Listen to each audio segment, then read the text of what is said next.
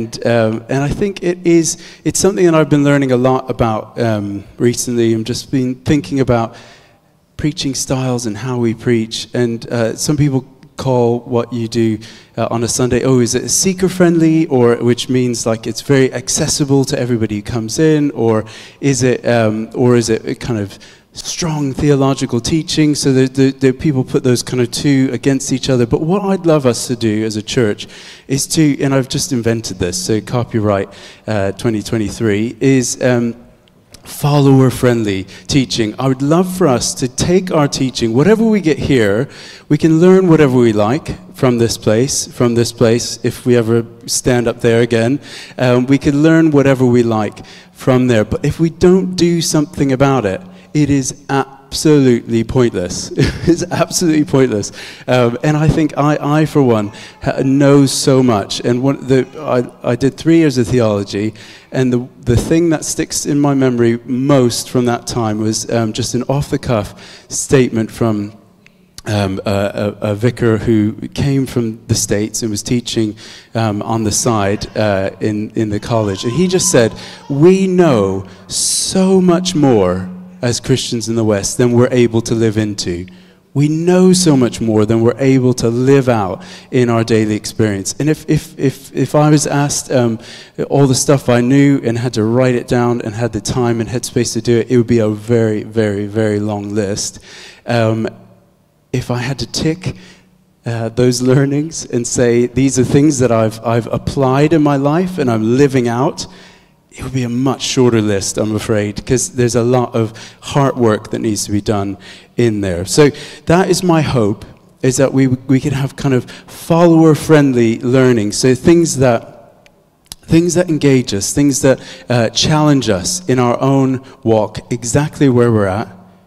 Pieces of bite-sized knowledge that we can then digest and use to take into action. So I've just done some training in what's it called, leadership stuff, and this is like it was gifted to us. So it's like 3,500 pound training over the course of 5 days. And I thought, wow, that's a lot for you guys in business. That's nothing. But what they were doing was teaching us about bite-sized knowledge. You think there's going to be this huge thing of, you pay all this money, but it was bite-sized knowledge. They give you something that then you literally go and you practice it in that moment. It cements it in how you're able to engage with it in such a more dynamic way. So that is my hope and prayer for how we can engage with any learning we take from the Bible, is that it will change our behavior, it will transform our hearts, and it will lead to some sort of meaningful action, because I think that's how Jesus did it. So, without any further ado, what I'd like us to do today is a bit of bite-sized learning, but it's more of a bite-sized relearning, because, and I'm going to ask this question, who here golfs? Anyone golf? Only Simon. Really? Or are you just all ashamed to say? So Simon, did you learn as a young one, or do you learn later in life? You were 23. Okay, so I learned young, and I watched somebody learn when they were much older, and it is painful to watch somebody trying to learn golf as an older person, because they have to unlearn so much about the golf game. So I will tell you, it's a very awkward grip to take. Everything about it is unnatural, and if you didn't learn as a child, learning as an adult is incredibly painful for those people who are watching on, because it looks awful, and they often miss the ball.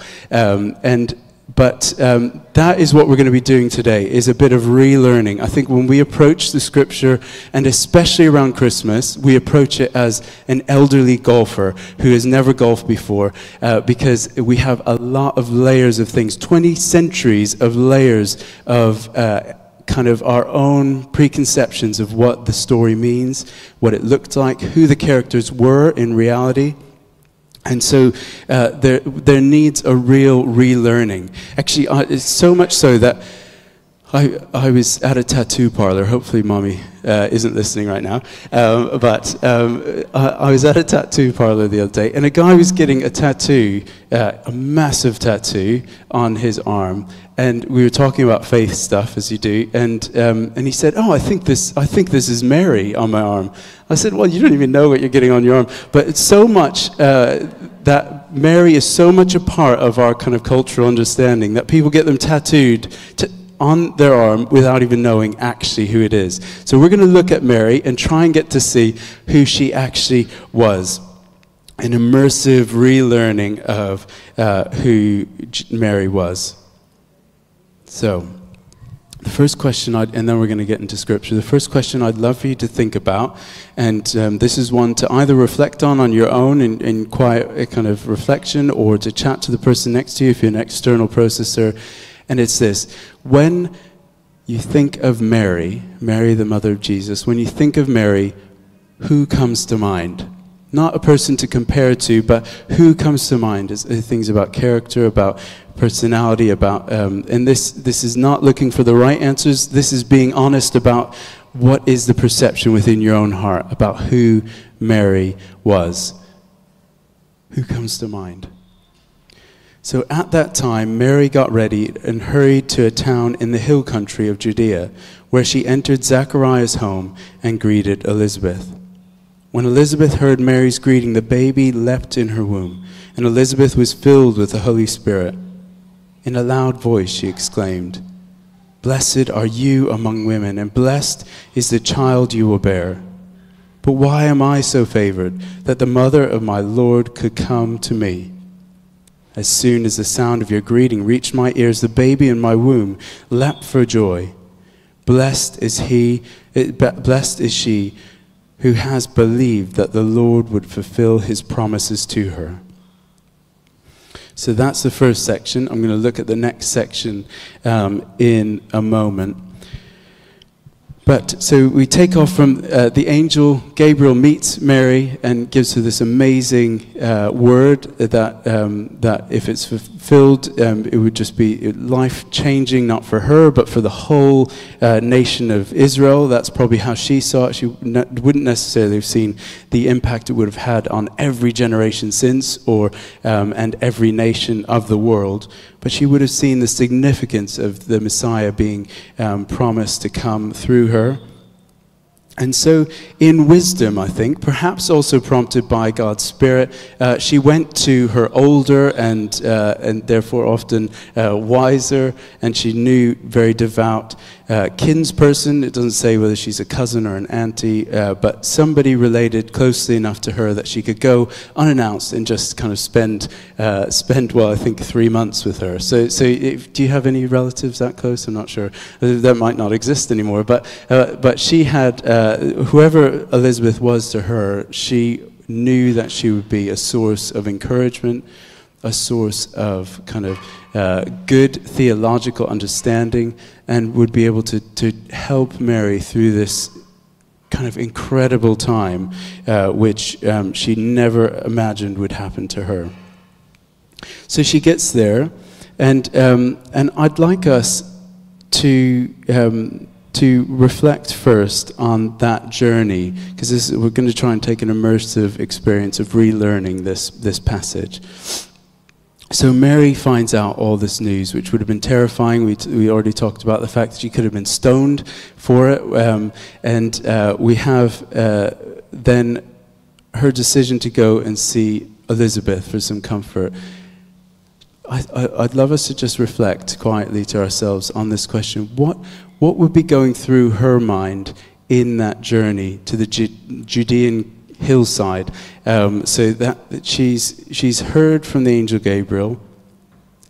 She has all these things going on in her mind as she travels. She doesn't have an iPhone to distract her. She doesn't have people in the train carriage being annoying and talking on speakerphone loudly to friends.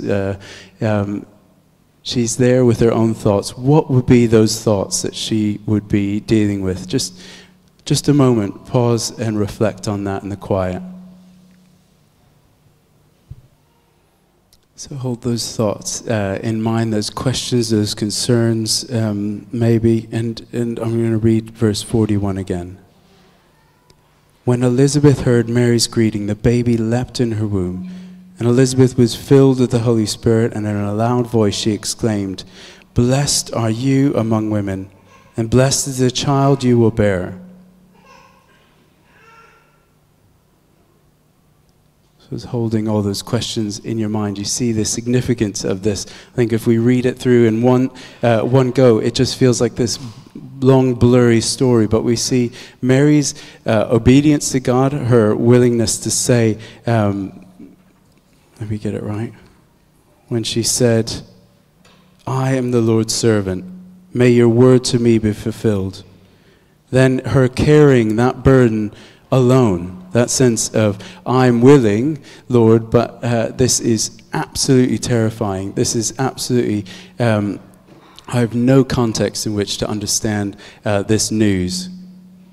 Then going to someone she knew would be some sort of support and help, some sort of guidance. Perhaps she was going there to see, to be corrected by Elizabeth. Maybe she felt like, "Oh, Elizabeth will set me straight. This is too wild. This cannot be true." Maybe she had her doubts that she carried with as she went to Elizabeth. But then she got further confirmation that actually what the angel said to her was right, and that God had this amazing plan for her. So now I'm going to read what is the Magnificat. So it's used in lots of, well, often it's used as a song, it's used as a prayer, but this is Mary's response to this second confirmation that God is going to do these amazing things that he said, and this is her response. And Mary said, "My soul glorifies the Lord, and my spirit rejoices in God my Savior, for he has been mindful of the humble state of his servant. From now on, all generations will call me blessed, for the Mighty One has done great things for me. Holy is his name. His mercy extends to those who fear him, from generation to generation. He has performed mighty deeds with his arm. He has scattered those who are proud in their inmost thoughts.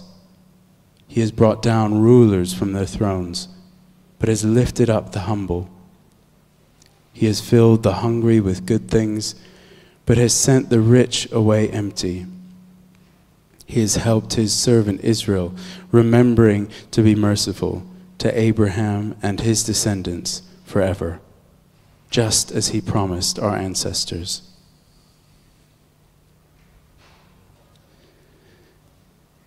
So in that context of this emotional roller coaster that we see Mary going on, we see here this amazing response of praise that the church has carried through into all sorts of different ways of using it in worship. But what I would, and I'm gonna read a quote from N.T. Wright on this, because I just thought it was a really beautiful summary of what her song ends up doing. And then I'd love us to, and maybe Mary could help me do the thing that you're going to help me do. She knows. So this is N.T. Wright, who writes fancy books. He says this: "This is the gospel before the gospel. It's a fierce, bright shout of triumph. 30 weeks before Bethlehem, 30 years before Calvary and Easter, goes with a swing and a clap and a stamp. It's all about God, it's all about revolution, and it's all because of Jesus. Jesus, who's only just been conceived, not yet born, but who has made Mary giddy with excitement and hope and triumph."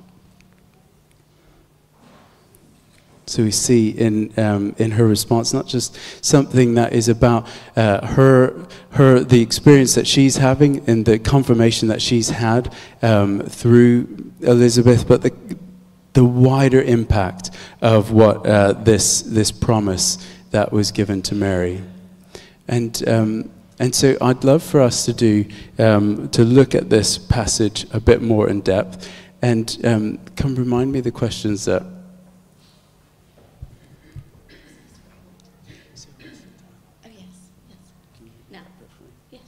Great. So Mary's going to help me do what we call a dialogical preaching on this passage, and I'm going to grab the notebook thing. So I think maybe I'll read out the passage again, and we did it a few weeks ago, me and my dad. So basically I'll read out the passage, and then we'll have a few minutes of just quietness, and in that quietness, we're going to pray that the Holy Spirit just sort of talks to us. And there's two questions that are quite helpful to have in your mind.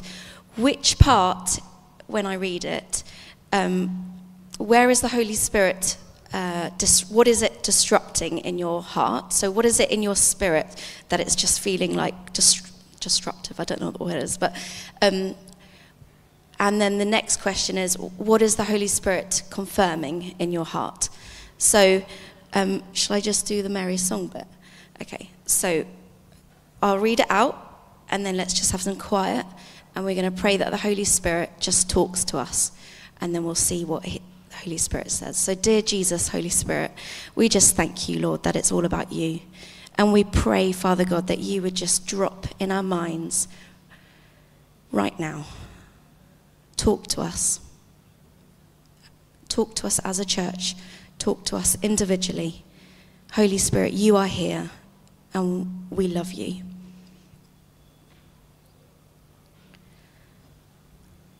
And Mary said, my soul glorifies the Lord, and my spirit rejoices in God my Saviour. For he has been mindful of the humble state of his servant. From now on, all generations will call me blessed. For the Mighty One has done great things for me. Holy is his name. His mercy extends to those who fear him. From generation to generation, he has performed mighty deeds with his arm. He has scattered those who are proud in their inmost thoughts. He has brought down rulers from their thrones, but has lifted up the humble. He has filled the hungry with good things, but has sent the rich away empty. He has helped his servant Israel, remembering to be merciful to Abraham and his descendants forever, just as he promised our ancestors. So let's be brave, and let's speak out if we feel like the Holy Spirit maybe has nudged something in your heart or moved something in your spirit. I'd love it if you could share, and I'm sure it'll be an encouragement to all of us. So I'll just write down some stuff if people feel. So is there anything that the Holy Spirit has just niggled in your heart, or something that has disrupted or challenged you in that passage? Who's going to go first? Thanks, Mary. Even before the passage from N.T. Wright was read, I just felt convicted about this beautiful kind of foreshadowing of Jesus' life. So Mary's almost foretelling Jesus' life in her experience. Like when you talked about kind of like what is about Mary, well, she's so vulnerable, she's so young, she's so kind of, it's almost she hasn't got any agency, any power in her situation. And that just so foreshadows like Jesus on the cross. You feel he's like a victim, he's kind of like all these things, but she willingly accepts that in the same way that Jesus does. And the whole of this Magnificat is effectively a fore-echoing of what Jesus willingly does for his Father. And it's just a beautiful thing. If you take that Magnificat and you just apply those words to Jesus' ministry and him on the cross, then you can kind of you can directly link her kind of like prayer to what he achieved on the cross. And even before, N.T. Wright's kind of thing was exactly it. It was like, this effect of this prophecy. It's like Isaiah's prophecy about Jesus, but it's like Mary's prophecy about what her son's going to do before it even happens. It's very beautiful. So. Cool. Thank you, Toby. Anyone else who wants to be brave and what did the Holy Spirit disrupt in their hearts? Hi. I've never spoke before, so this is a big deal. But I have felt this sort of, as you said, it was the right word you used, and the word is trust. Because I absolutely would never have the trust she had. It's actually quite amazing. I know I can expand on this further, and I'm sure you can, but I don't have the words. Yeah, that's amazing. Thank you. Yes, trust. Oh, it's powerful. Oh. Anyone else feel like the Holy Spirit did something in their hearts? Oh, yeah.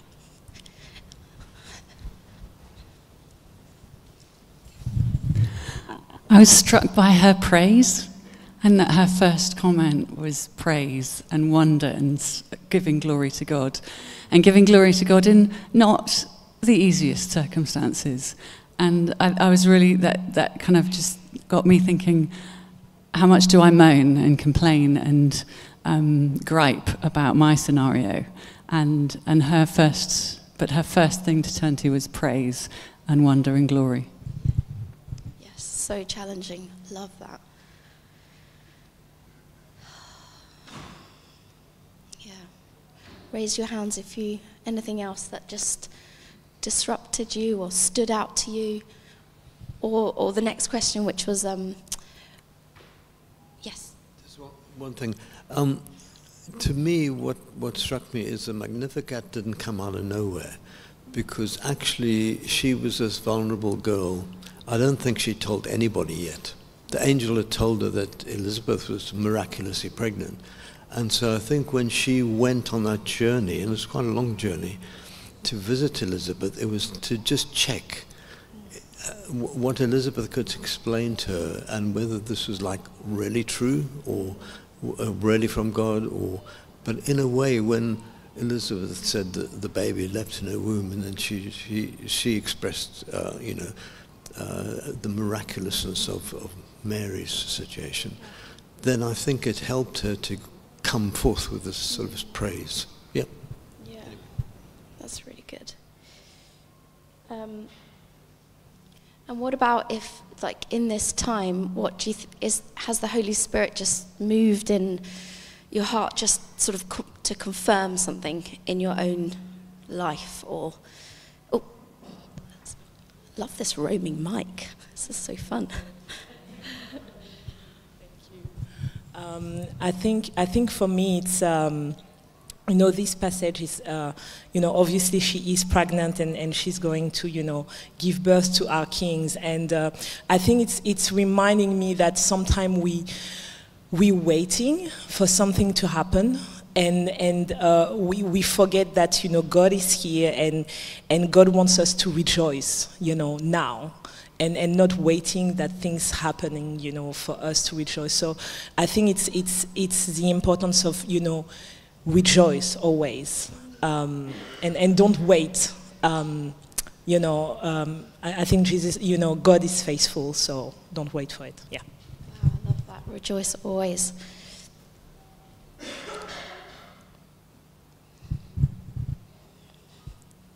Anyone else? Ooh, yes, Minnie.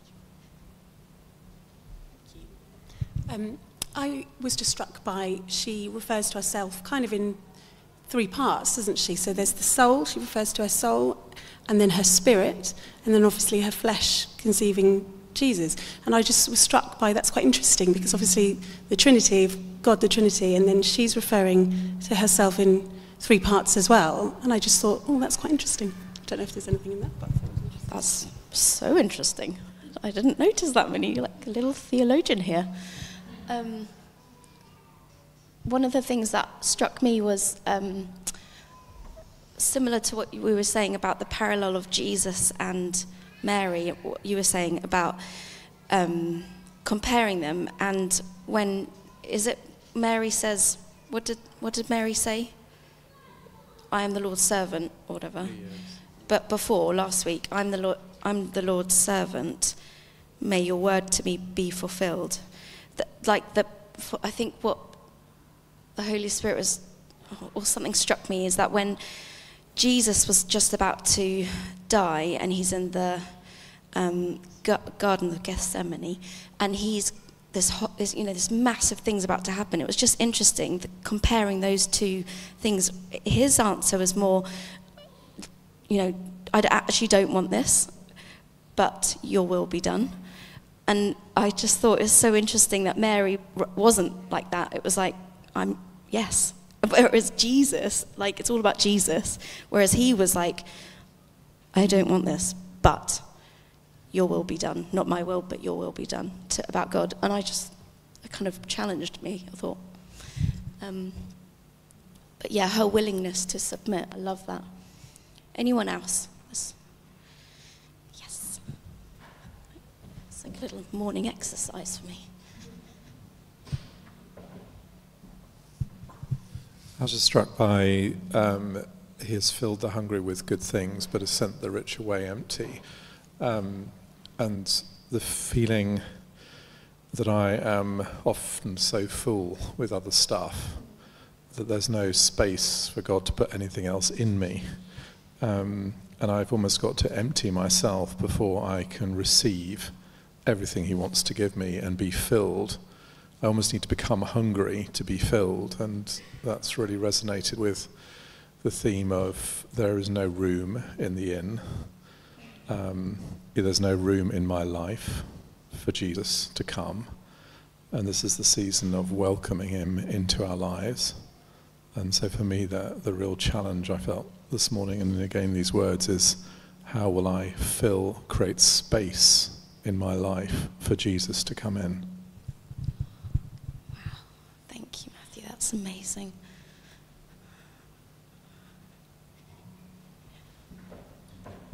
No, this is really interesting, because those were the words that really landed with me as well, and I felt a bit actually quite challenged by in the sense that we often talk about in the Bible, God will satisfy our hunger, and I was just thinking about how often guiltily I pray for provision and for the sort of that sort of, I suppose, material kind of things, and I was very challenged to think about, well, maybe how often do I come to God hungry, for actual sort of to be filled spiritually? How often do I come to God hungry for his word?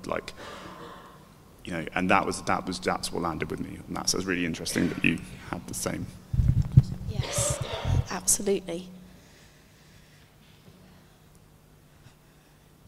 Yeah. And this is such a good practice, as just sitting with one passage and just going through it slowly and asking these questions. And we can do this in our own time at home. And yeah, great.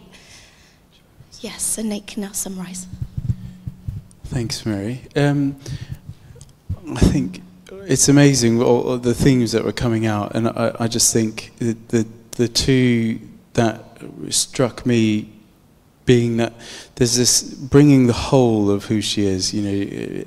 Minnie was saying about kind of her spirit, her body, everything is being, and we talked about her experience as well, bringing all of her pain, her waiting, all of that into praise. So there's I think if we gloss over it, the passage, we can think it's a praise song that is done in a way that comes from a place of happiness. But actually, all of her pain, her fear, her waiting, her experience is brought into a place of praise. And I think that's a beautiful picture that we've drawn together this morning. And also this theme of her vulnerability, her willingness to submit, her willingness to come in trust, to trust God for what he has for her.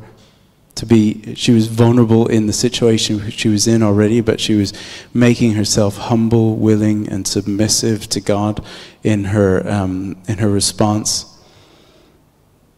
And then also this idea of just opening up our lives in a fresh way to make space for all that God wants to do, and to be challenged by His Word, and to be challenged and to allow for Him to come and shift things around in our house.